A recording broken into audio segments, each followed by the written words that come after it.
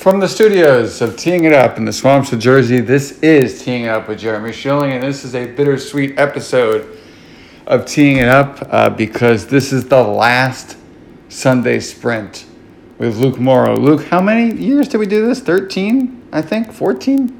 13? Yeah, that's a good question. I think it started in 2010, so, yeah, 13? 13 years? 13. So, it's ending for great reasons. I won the Powerball lottery and decided that I don't want to do radio anymore. No, it's for great reasons, and that's because Luke has made a step up in his life. So if you noticed, I started the episode by saying, I'm in the swamps of Jersey. Luke, where are you? I'm in Houston, Texas now. So deep in the heart of Texas, I guess we could say. Yes. And wait, sorry, you cannot applaud yet. Tell the folks why you are in Houston, Texas. Yeah, so I made a change and took a new opportunity with the national radio network called Sports Map Radio, and they're based here in Houston. So I've been here now a couple weeks, and actually last night was the start of my new show this week. So yeah, so it's exciting. So it's a new opportunity, a new gig, and that's what brought me to Houston. Oh, yes. Thank you so much. Congratulations. We are so proud of you here at Teeing It Up. Thank you. Thank you. Tell the folks where they can listen to you, because that's a big part of it, and what the show name is as well.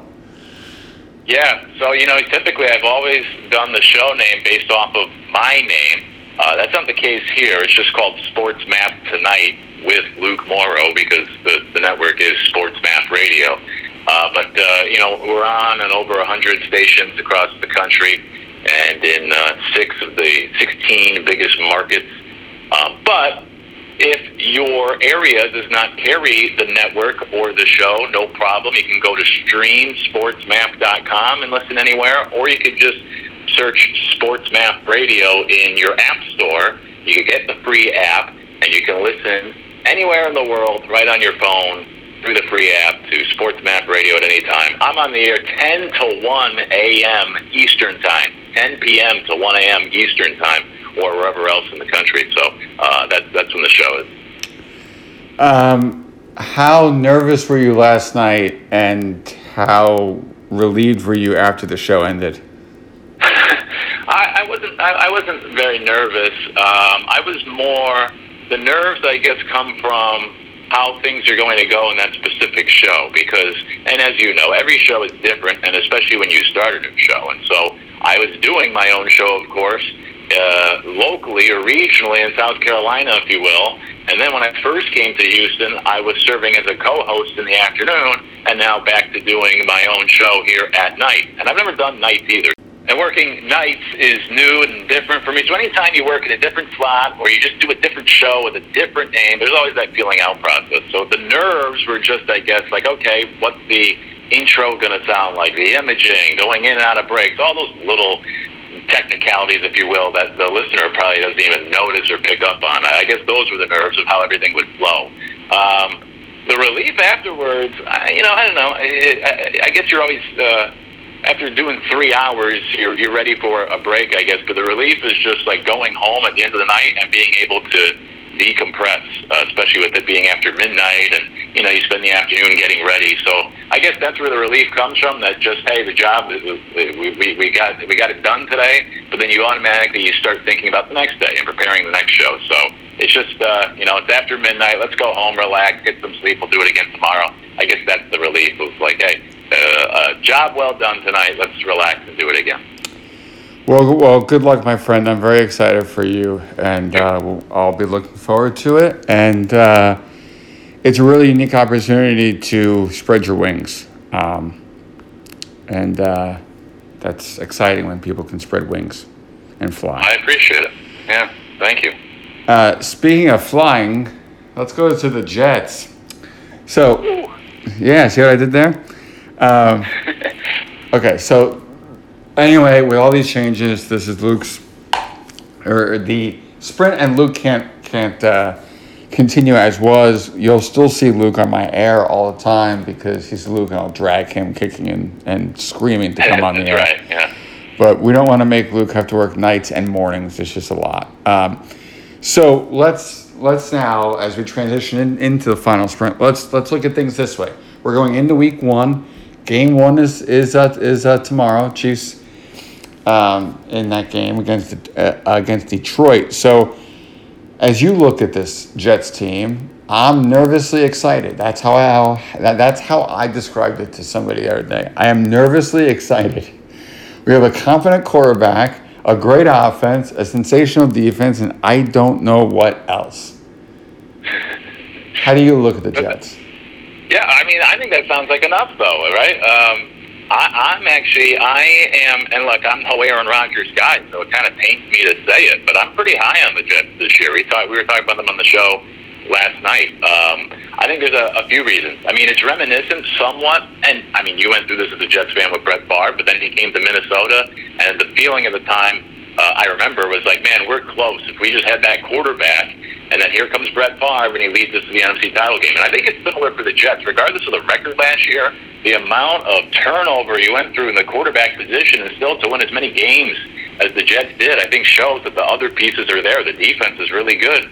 Now you throw in a Hall of Famer and an MVP quarterback in Aaron Rodgers, and I think there's enough left in the tank. Was he great last year? No, but I also think he was mentally checked out. And we've all been in a situation where maybe it's a relationship or it's an employer, and you just don't like what you're doing. You don't like who you're working with or who you're dating, and mentally, right, you might just check out. And then when you find that one that you start dating, or you get the new job, or the new boss comes in and you click, you're much happier. You're going to perform better. And I think that's Rodgers. I think he was just miserable in Green Bay, didn't want to be there.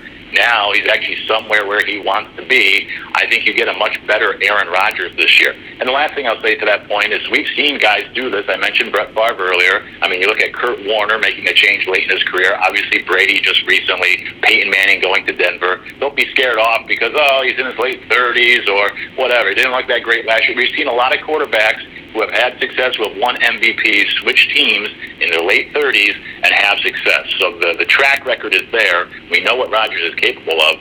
I think he plays well this year, and I think that's obviously the missing part for the Jets and this roster. And I think the Jets have a really good year, and I think they're a playoff team. Hey, nothing wrong with that. I'll be sitting pretty with that. I think the big question then comes to can you beat Kansas City? And they'll get a look. I think it's week 2. They'll get a very early look at Kansas City and that kind of thing. For me, I think that for Aaron to be ingratiating himself as he is to the community, to be relaxed but relatable. He's really embraced this that I don't think he was doing in Green Bay the last couple of years. What I do think is interesting will be Breece Hall and Dalvin Cook. Look, you were the guy watching Dalvin. Where does he fit in this Jets backfield alongside Breece and Michael Carter? Yeah, it's.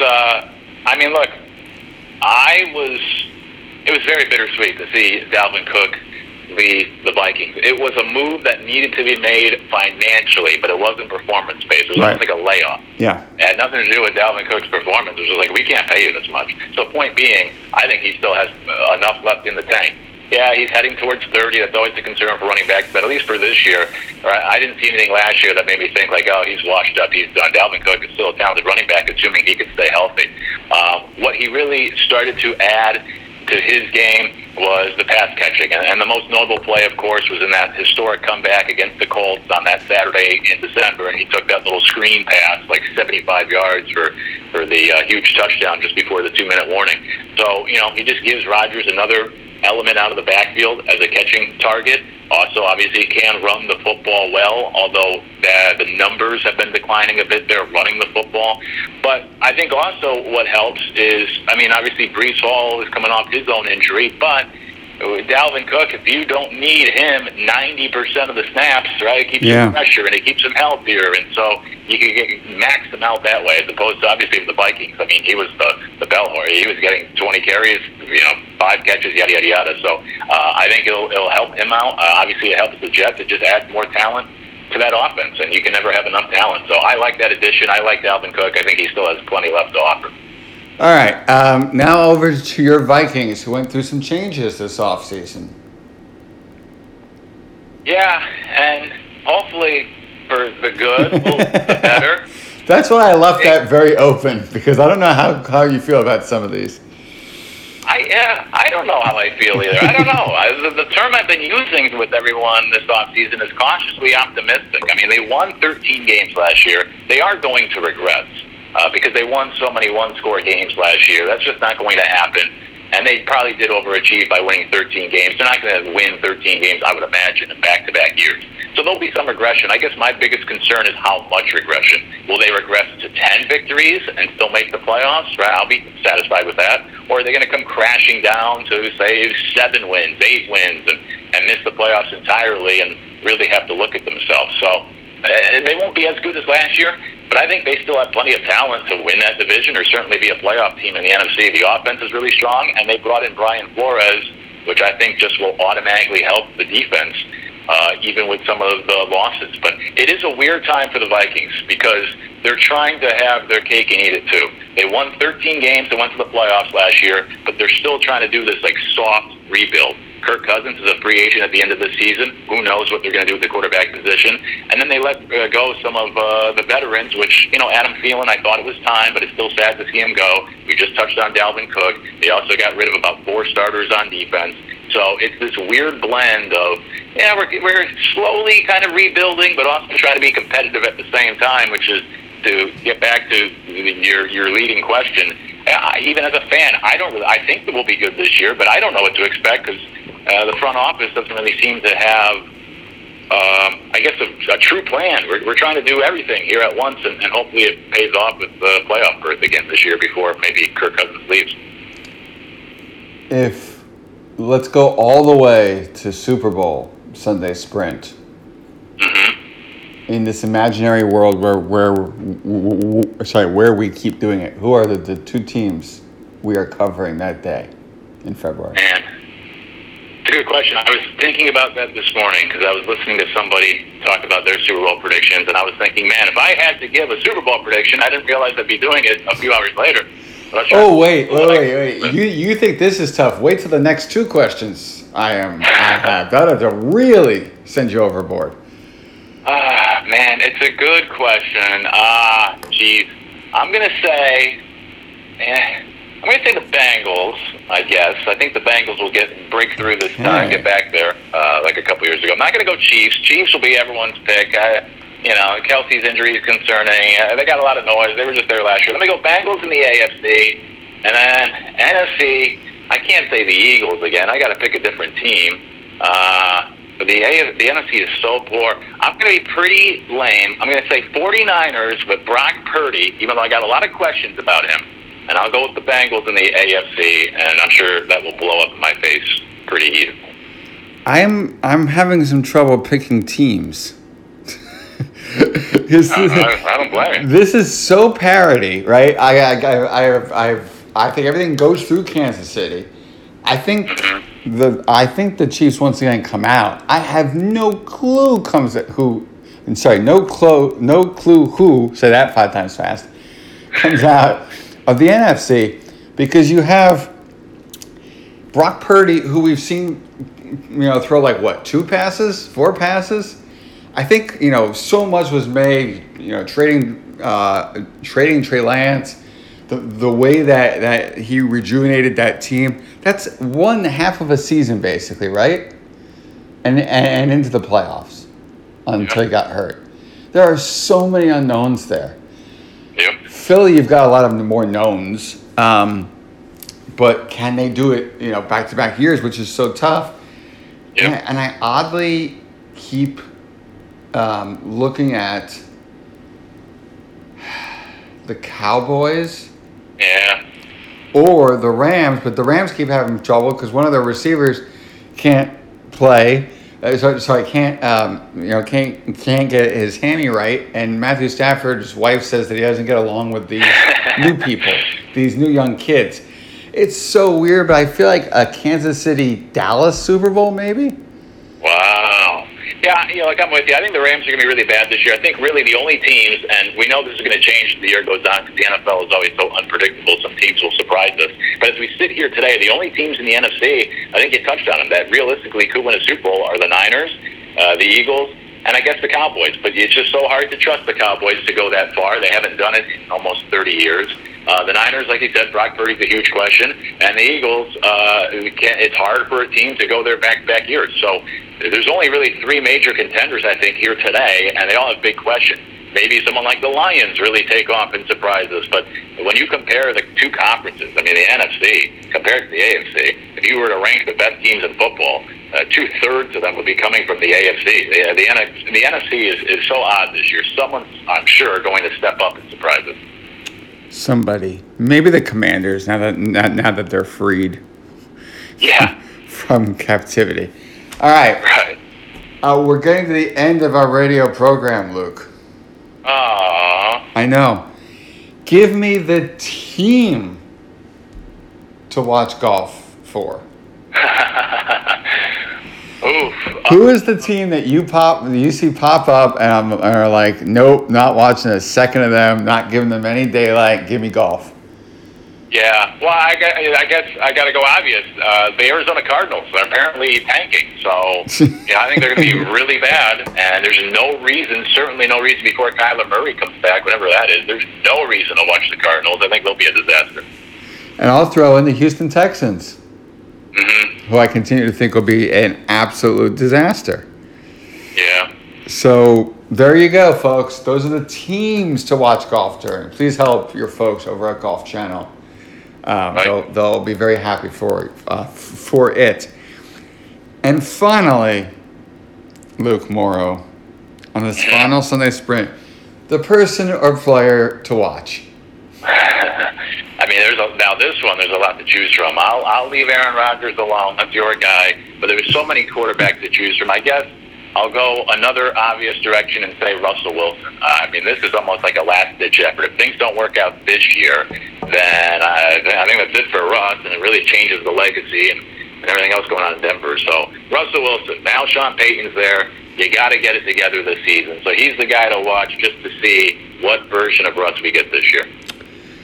I'm with you. I am very curious to see how Jalen Hurts bounces back this year. Went to the Super Bowl. It's a big moment for you, right? How do you bounce back? Do you get better? Do you get more efficient? And can you stay healthy? It's very easy for me to say Jets things, but right now I'm focused on those Eagles just because I think he is so dynamic for that team. They're so different without him, and I think he's the guy to watch. Yeah, I get it. Look, lost his offensive coordinator, and also the NFC, they've always been the team. Whenever an NFC team loses in the Super Bowl, they typically struggle, the following year. So we'll see if that applies to Philadelphia this year. Luke, it has been an honor and a pleasure to do this for the last 13 years.